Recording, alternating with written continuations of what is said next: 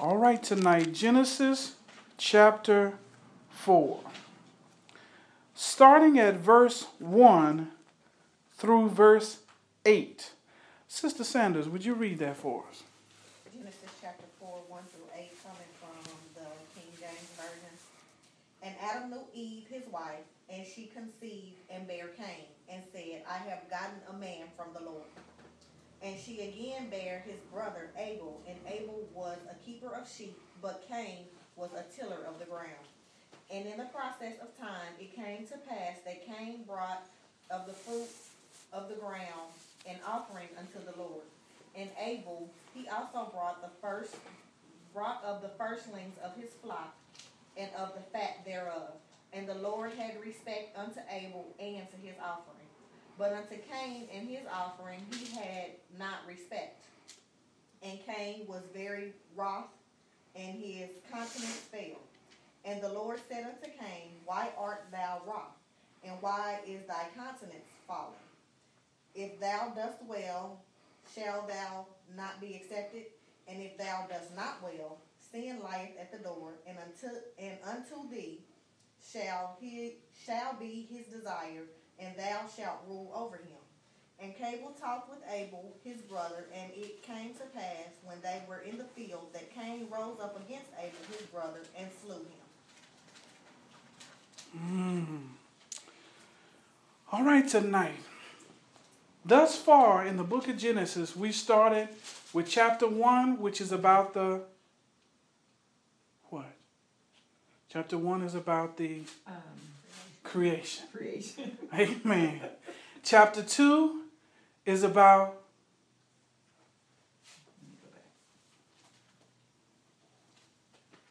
Man being made? not quite. A little bit, but if you kind of look at it, no, not chapter 2. We got Adam and Eve. Right.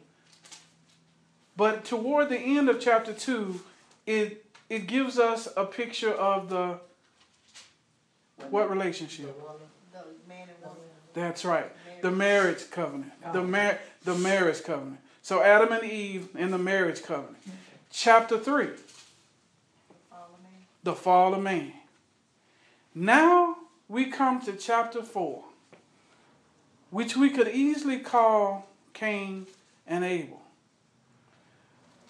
But I also want to bring out that chapter 4 is one of the saddest chapters in the entire Bible. Because chapter 4 is not just the story about the first and the second child of Adam and Eve, but it's about the first murder. It's about the first time that one man takes another man's life. And it's interesting that it is the first and second child of Adam and Eve. Second generation of the world. Murder shows up. And tonight I want us to think about something here. And that is what parents do in moderation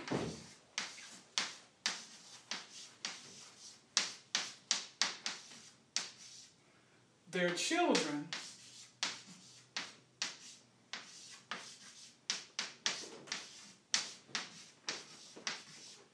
do in excess.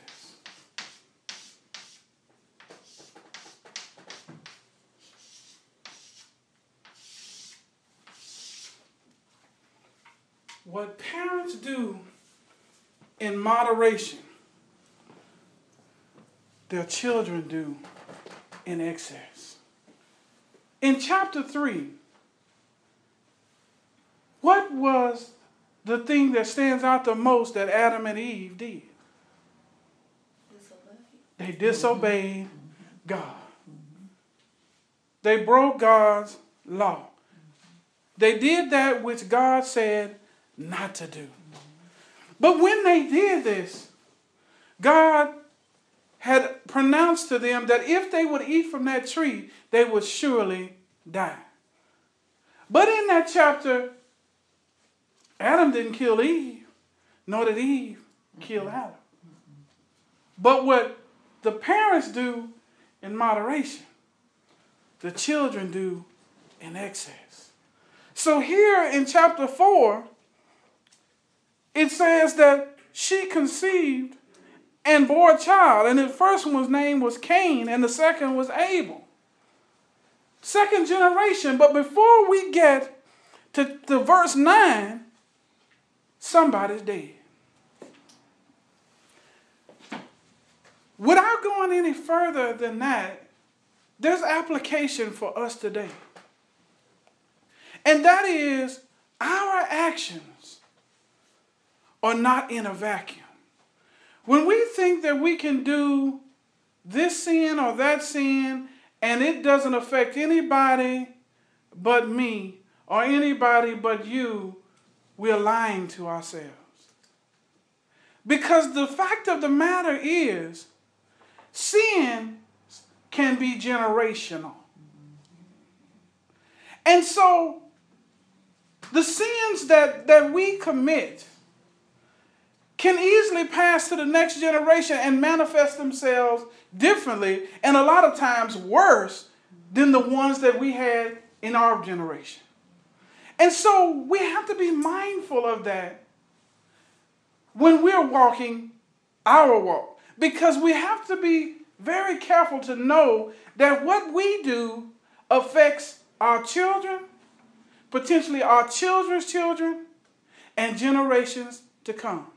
Even God told the people of Israel that because of their sins, it would visit their children and their children's children.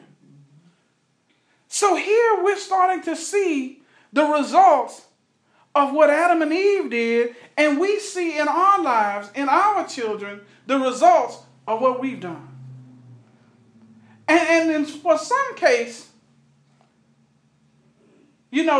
what's water under the bridge is water under the bridge. But what you have to do is, you're still living as an example. You're still a parental or parental example. And you have to stop right where you are and remember that anything that you're doing can affect your children and children's children. You don't know what they really see. Sometimes when you think you're getting away with something, they're still seeing it. It was like when I was growing up, my mother had passed, but there was another lady in the community that took me under her wing and, brought me up with her children. And she was one who dipped snuff. She did it very discreetly, because she'd never do it in front of us. And I bet she thought that she had hidden that from us. But we found out anyway. So one day when she wasn't in the room and she had it hidden, she thought, we're probing around. You know how kids, as your kids, you probe around and looking at stuff, and we found it. And what that caused us to want to do is wanted us, and we thought we were going to act grown, and so we're trying to get tobacco and chew. But it's what we do, and we don't even know that our children are seeing it. We have a responsibility to try to live right, regardless of whether or not they see it or not, because you don't know what they're going to find out. The Bible lets us know what is done in the dark will come to the light. So in this chapter, we see that here down as the process of time went on, that it came time to bring an offering. And Cain brought an offering of the fruit of the ground to the Lord. And Abel also brought of the firstborn of his flock and of their fat. And the Lord respected Abel and his offering. Does anybody have an idea why God didn't respect Cain's but he respected Abel's? Anybody have an idea? Well, it says that Abel brought the first of his, and Abel brought the first of his, and Cain just brought some of his. So here we see that Abel brought the firstborn of the flock and of their fat, but Cain just brought an offering of the fruit of the ground to the Lord. Okay, that fact is now brought out. What's significant about that? What's significant about what he did versus what Cain did? His heart. His heart. And from this, is it easy to see at all why the firstborn of the flock was respected more by God than the offering of the fruit of the field? I mean, after all, Abel was a tender of the flock. That's what he did. Cain was a agriculturalist, if you will, a farmer. That's what he did. So it seems like Abel is just bringing what he did and Cain is bringing what he did, right? But there is this firstborn piece. Any ideas why, from what you know about the scriptures in totality, any ideas why that would be seen as something God would be pleased with versus what Cain did? Well, it shows that you're keeping God first in everything that you do. All right. So you're keeping God first. All right. Here we go. And also he gave him his best. He gave him his best. All right. That's real good. Keeping God first and giving him his best. Now, in the midst of this, hold your place right here. And let's go over to Hebrews chapter 11.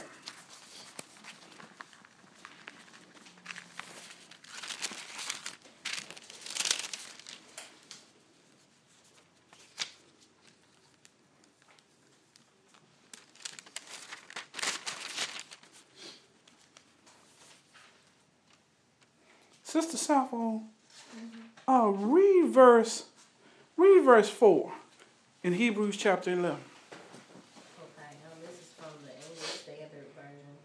By faith, Abel offered to God a more acceptable sacrifice than Cain, through which he was commended as righteous, God commending him by accepting his gifts. And through his faith, though he died, he still speaks. Amen. Amen. Take a moment and just think about this. Take this slowly and think about what Abel did. By faith, Abel offered a what? Sacrificial offering. He to God a more excellent sacrifice than Cain. Why was it more? Now, think about the Bible and what you know about the word completely, the whole canon of Scripture. Why? Now we're in the hall of faith. Why is what he did a more excellent sacrifice? And it didn't say by faith Cain. It only says by faith Abel offered a more excellent sacrifice. What's more excellent about his sacrifice? I think In more, because he gave his best, okay. he expected that God would bless him with more. Like Cain just kind of gave him what he wanted to, because if he had given his best of the fruit or whatever, then he don't have it anymore. And so maybe he was thinking, well, what am I going to do if I give you the best? But Abel just stepped out on faith and said, this is the best, sheep, and this is the best fatty portions and all that, and you can have it, Lord, because I know you'll bless me for doing it. Now that's a good answer. Let's dig even a little deeper than that, because that's a good answer. Now, let's go a little deeper than that. What kind of sacrifice did Abel give? What was it that he gave? The animal? An animal. Okay, now back here in Genesis. The firstborn of his flock. And the fattest one of them. And the fattest one of them. The firstborn what does this sound like? Something we know from Scripture. Tithes. All right, good, okay. Sounds like the tithes. What else does this sound like? What else has this same? Is it where he told, I don't remember who, that he had to sacrifice his son? Okay, Abraham. All right, his only son, right? Okay, we're still getting. The Lord Jesus Christ. All right, okay, all right. Sacrificial offering for us. For us, okay. So Isaac was a type of Sacrificial. which is a type of. So it's a type of sacrifice, by extension, a type of. Go further.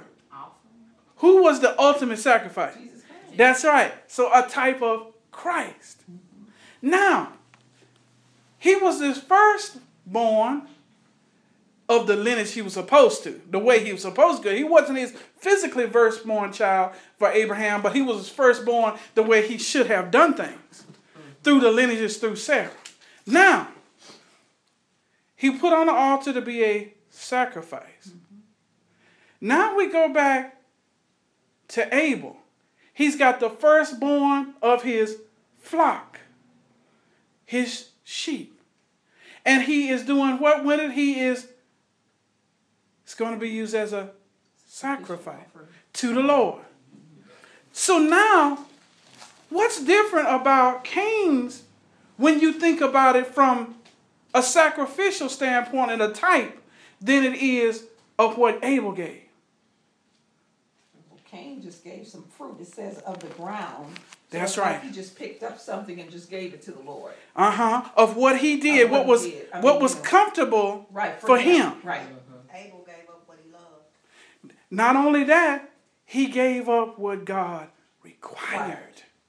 Because what does that firstborn of his flock point towards? It's the firstborn, it's the sheep. Jesus Christ is the Lamb who was slain before the foundations of the world. He is that sacrifice. So what faith was Abel pointing to? By faith, he offered a more excellent sacrifice because his sacrifice was a sacrifice of faith in the Messiah.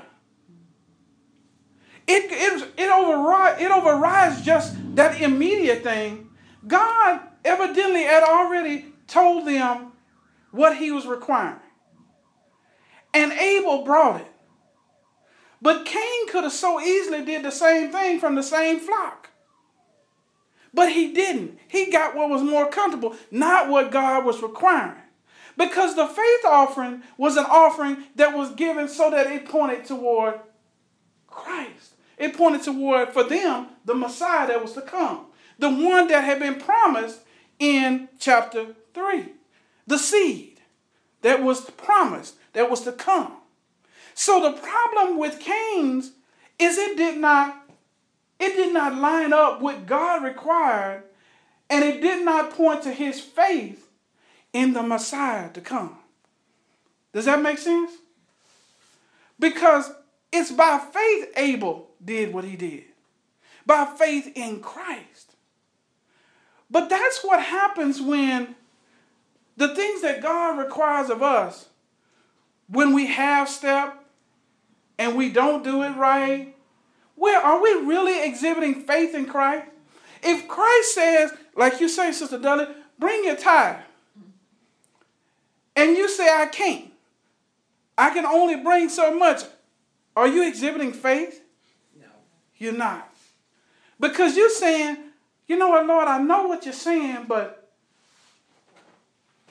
I believe that I can do this better than you can. And you're not exhibiting faith. And without faith, it is impossible to please God. So that's what happened to Cain. He didn't do it the way God required him to do it. And he did not exhibit faith. So in this text, as we look further, in verse 5, we see, but he did not respect Cain and his offering, and Cain was very angry, and his countenance fell. So the Lord said to Cain, why are you angry? And why has your countenance fallen. What is countenance? His facial expression, his mood, the spiritual vibe, all of that is what there was, his countenance. Now, why is God asking this question? Does God not know why he's the way he is? He's asking the question because he wants us to understand why we don't know why. We think we know why. We give excuses. Why say the tithes I only can bring this much because my check was short or this and that. We try to rationale why we do what we do instead of just totally stepping out on faith. So God already knows, but he brings it back to us so we can think about it of why we did what we did, so we can understand that we're not exhibiting faith, that we're not trusting him. Absolutely. And he wants to get to the crux of the matter, and that is our sin. That's what he's getting at. That's right. We're not exhibiting faith, and he's getting to the crux of our sin. He asking this question of Cain because he wants Cain to think about, why is he angry? And why is Cain angry? Cain is angry because the lazy, slothful way he wanted to give an offering to God didn't get him kudos from the Lord. And his brother did it right, and he mad because his brother makes him look bad. Sister Sam. Is this the same way he approached Adam and Eve when he was asking them, how do you know you naked? And That's right. Same thing. He's asking a question to cause them to think about their sin. Now, he's asking a poignant question here, and it's exactly what he did with Adam. To bring him there to say, to be honest, I'm mad because I just wanted to give you something. It was easy, and you didn't accept it. And my brother did it right, and you accepted it, and that makes me look even worse. That's why I'm mad. I'm not repentant. I'm not sorrowful. I'm mad. I'm mad because you don't want to do things, God, the way I want you to do them. And don't we get mad sometimes? Mm-hmm. When God don't want to do things the way we think he should do them. That's right. We got this plan. Huh? Yeah. We got this plan together how we want to run our lives, and then God don't get on board with it, and we mad. Lord, why? Why won't you get on board with this? I come up with this wonderful plan. In my own life, I just trying to be transparent.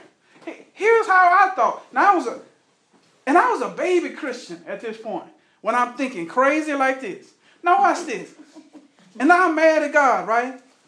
I say to myself, okay, this gal wants to get pregnant. And I want a baby, and we going to get married anyway, so let's go ahead and do it.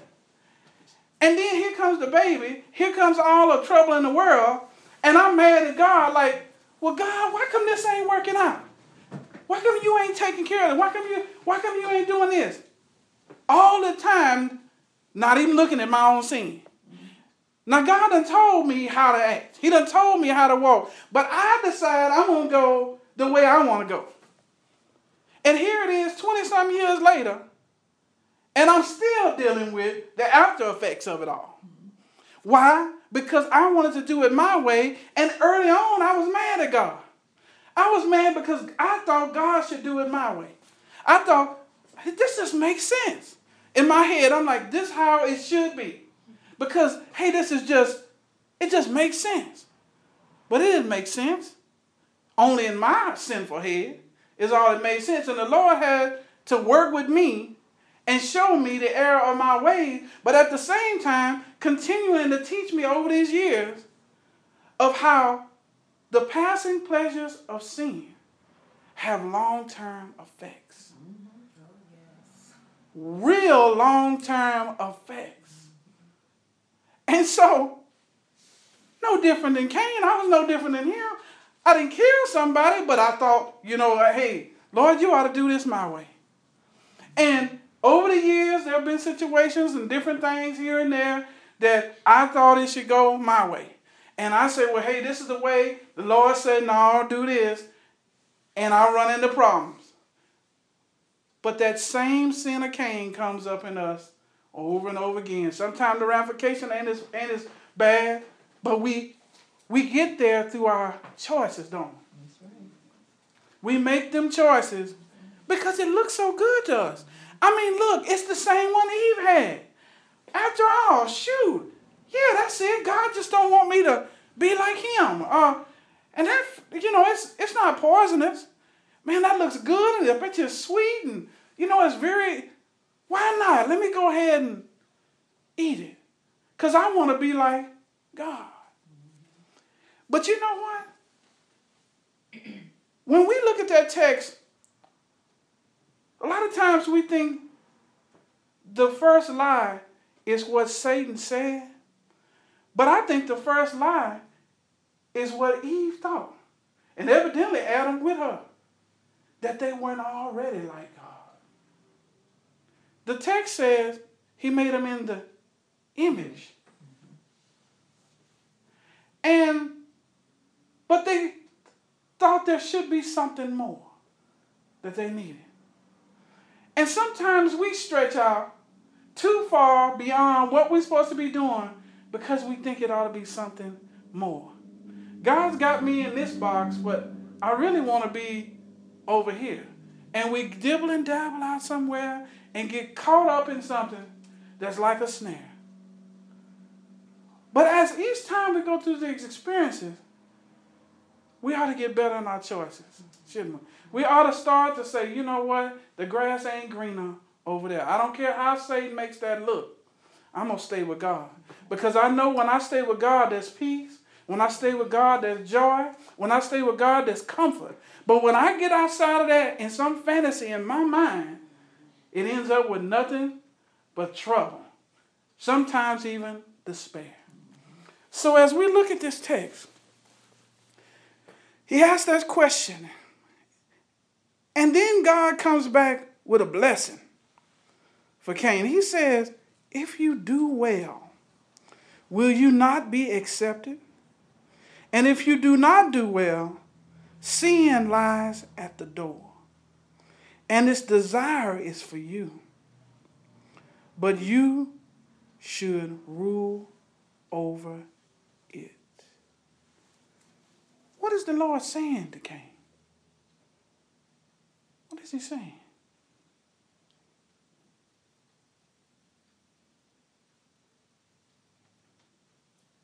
The choice is his.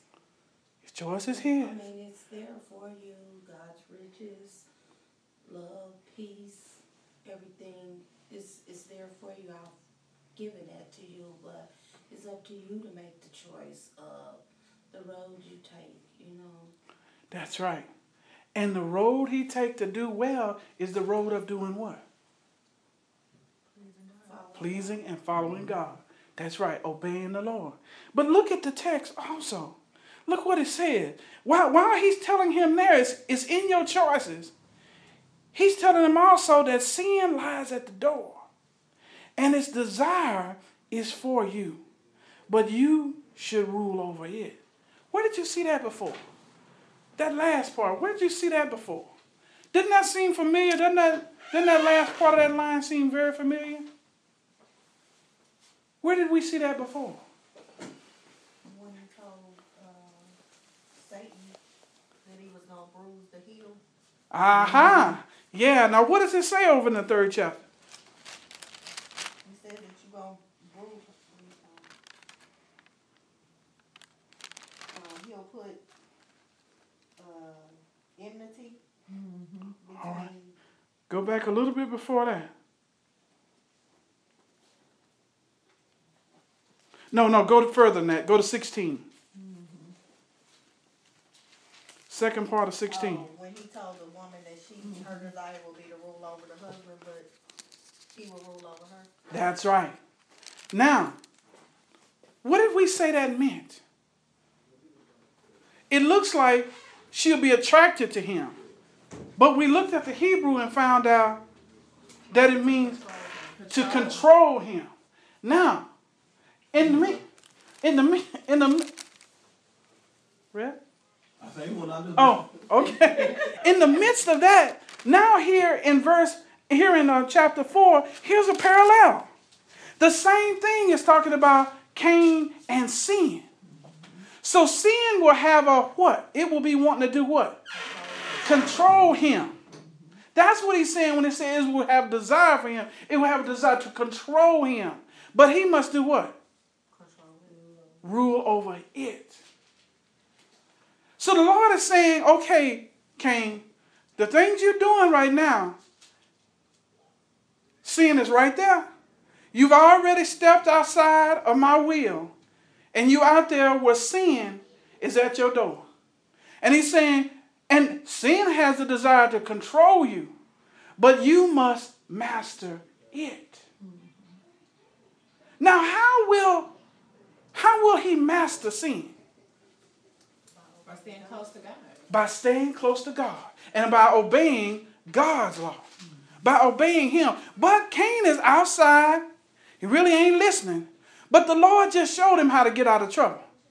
And don't he show us the same thing? When we get ready to sin, that's right. There is no temptation such as common to man. But with it, he provides us a way of escape. He says that you will be able to bear it. And so he's just told him the formula to the answer. And with us, with the Holy Spirit, when we get ready to sin, all these flashing lights going off, everything the Holy Ghost is telling us, don't do it, don't do it. And when we want to do something bad enough, we just push the Holy Ghost out of the way, stop signs, knock the barricades down and go for it, don't we?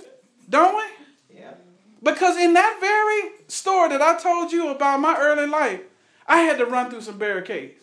Holy Ghost had spoke to me, had told me, this ain't right, flashing lights and everything else. Holy Ghost, get out the way, stop signs, get down, barricade. I'm going to do what I want to do because I think this is the way it's supposed to be.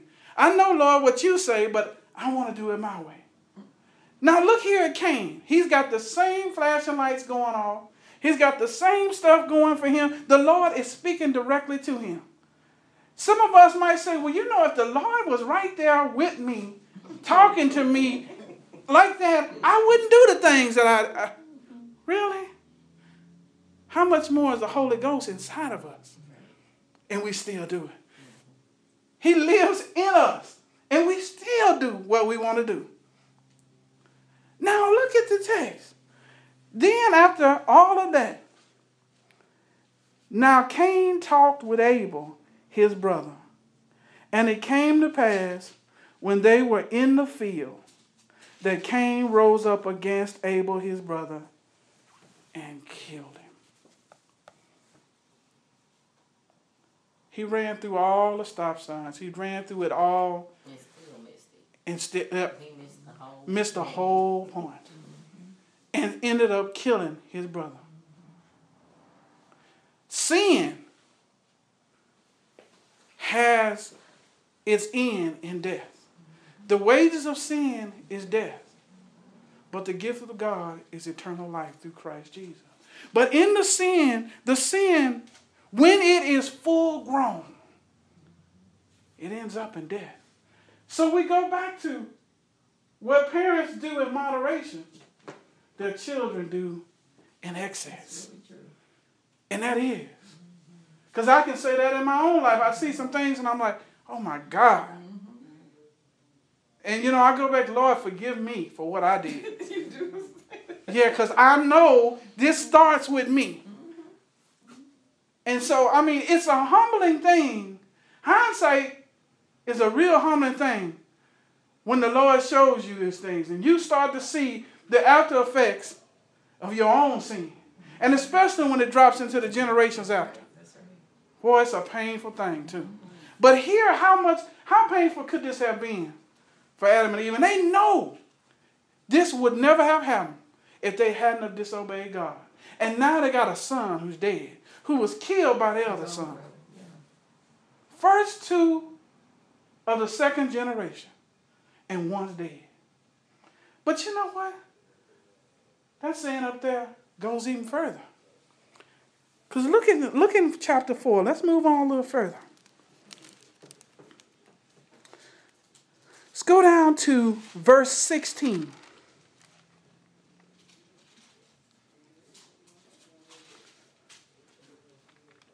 Sister McDaniel, would you read verses 16 through verse 24?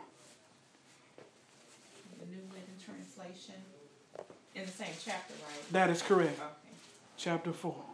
So Cain left the Lord's presence and settled in the land of Nod, east of Eden. All right. Cain had sexual relations with his wife, and she became pregnant and gave birth to Enoch. Mm-hmm. Then Cain founded a city which he named Enoch after his son. Hold on just a second. Okay. Real quick note here. This is not the Enoch that walked with God and was translated. Okay, keep going. Okay, Enoch had a son named Arad. All right. Arad became the father of, I do not know that word. Mehujael? Mehujael? Okay, I'm going to say Eon. Okay. Became the father of, what is that again? Mehujael and Methuselah. Okay, so it says that name again. Yeah. Became the father of Lamech. Lamech married two women. The first was named Ada, and the second was Zillah. Ada gave birth to Jabal, who was the first of those who raised livestock and lived in tents. His brother's name was Jubal, the first of all who played the harp and flute. Lamech's other wife, Zillah, gave birth to a son named Tubal. Tubal Cain. He became an expert in forging tools of bronze and iron. Tubal Cain had a sister named Naamah. One day Lamech said to his wives, Ada and Zillah, hear my voice. Listen to me, you wives of Lamech. I have killed a man who attacked me, a young man who wounded me. If someone who kills Cain is punished 7 times, then the one who kills me will be punished 77 times. Amen. There's a lot in this text. No, There's a whole lot in this text. Yeah, the names, that genealogy was tough. But there's something instructive in this genealogy. I know it's a lot of the this and that and begat this and begat, but there's something huge in here. And it goes right back to what's on the board. all these kids from the is that what you Okay. Watch it, Sister McDaniel. Back up to verse 17. What's the first part of 17? He had sexual relations with his wife and she became. That's it. Right there. Stop right there. He had sexual relations with his wife. Hold that. Now go to verse 19. What does that say? Lamech married 2 women. There we go. Now, God has established in chapter 2 the marriage covenant. Mm-hmm. One woman, And one man. Mm-hmm. And we look at this sometimes, we say, well, all these people had multiple wives in the... Just because it's a historical narrative doesn't mean it's right. Just because it's in the Bible doesn't mean it's right. It's in the Bible Cain killed Abel, but that ain't right. And just because they had multiple wives doesn't mean it was right. Here's a problem right here. Now here's some generations down the road. And the sin getting worse, ain't it? Yeah. Now, Lamech has now got 2 wives. He's broke the marriage covenant. I mean, he's the nicest polygamist. Right? It's all because sin entered the generation, starting at Adam and Eve. Now this thing is getting worse. What parents do in moderation, their children do in excess. Look at what... Now, Lamech What did he say to his wives in verse 23? Boy, we're running out of time. What did he say? He said, "Hear my voice." Uh-huh. Listen to me. Listen to me, that's right. He given, he demanded that they listen to him. Listen to me. Yeah. He said, "I have killed a man who attacked me, a young man who wounded me. If someone kills Cain, is punished 7 times, then the one who kills me will be punished 77 times." What? Okay, Lamech got so much stuff going on here. First he's polygamous for one, and he ain't bothered by that, because probably Lamech was thinking, if one wife is good, 2 is even better in his mind. Who knows? In his mind, he's like, man, this got to be better, because he wanted to do what he wanted to do, not what God wanted him to do.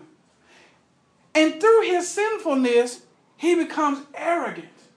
Because in this little monologue he's got going on here, he's saying, wives, listen to me. I'm the big bad dude. Here we go. Me, Lamech, listen to what I got to say. Man, I've killed a man for wounding me. Man, he hit me. Man, he cut me. And man, I killed him, man. Because nobody tries to fight with Lamech. See, hear that arrogance, hear that, hey, I'm bad, I'm somebody great. But that ain't of God. That's pride. And pride becomes before a fall. But God gives grace to the humble. But he ain't humble at all. He's not even concerned about what he's doing. Here he is, a murderer, and he's got his chest stuck out. What parents do in moderation, their children do in excess. Generations down the road, this thing is getting worse. Now Lamech says, even a young man for hurting me. Yeah, I got some years on me. But that young rascal thought he could handle me, and I showed him who was boss. That's how he's talking. If we talk in our language today, that's exactly how he's talking. And then what does he say? In verse 24, he says, if Cain shall be avenged 7-fold, then Lamech 77-fold. Now, what is he looking at? He's looking at who my granddaddy was. Who's my great-granddaddy or great-great-great-granddaddy was. And he killed somebody. And the Lord put a mark on him. And if anybody messed with him, there you go. The Lord was going to get them. So now, this Lamech and his arrogance and his sinful ways. So he's saying somebody touched him, they're really going to get it. Yeah. That's exactly right. And he has no regard to God's law. He's not humble. He don't care nothing about God's law. He's caring about himself. He's conceited. He's a murderer, a polygamist. And it's not bothering him a bit. Now he's got his chest out, talking about now God will, basically avenge him 77. Now he's so much greater than his ancestors were. His ancestor Cain, he's so much greater that God's going to really do for him. He's all about himself. More sin. But look how many times magnified this is than what we saw earlier. Proof positive that what parents do in moderation, the kids or the children do in excess. Now, what is that? What's access? Can you explain that? Excess, in abundance. Just abundance. Oh, Yeah. So the things in moderation, a little bit, Little bit. gets amplified in the children. This thing gets so bad. So true. And this thing gets so bad, by the time we get to chapter 6, the Lord's saying, you know what? Enough's enough. That's it. that's why the flood had to happen. Now the blood had to happen for those who would call on his name because they were sinful. Right. But no, that's why the flood had to happen.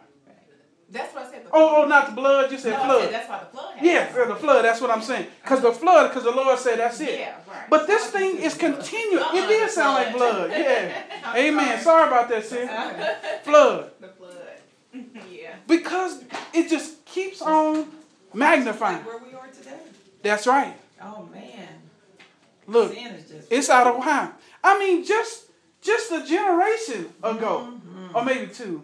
But anyway, you could go out at night, Right. and you could be out at 12 o'clock at night and not even afraid, right? That you was somebody's gonna kill you or hurt you, anything. You're out on bicycles or walking, But Okay. sin was still going on. but sin was going on.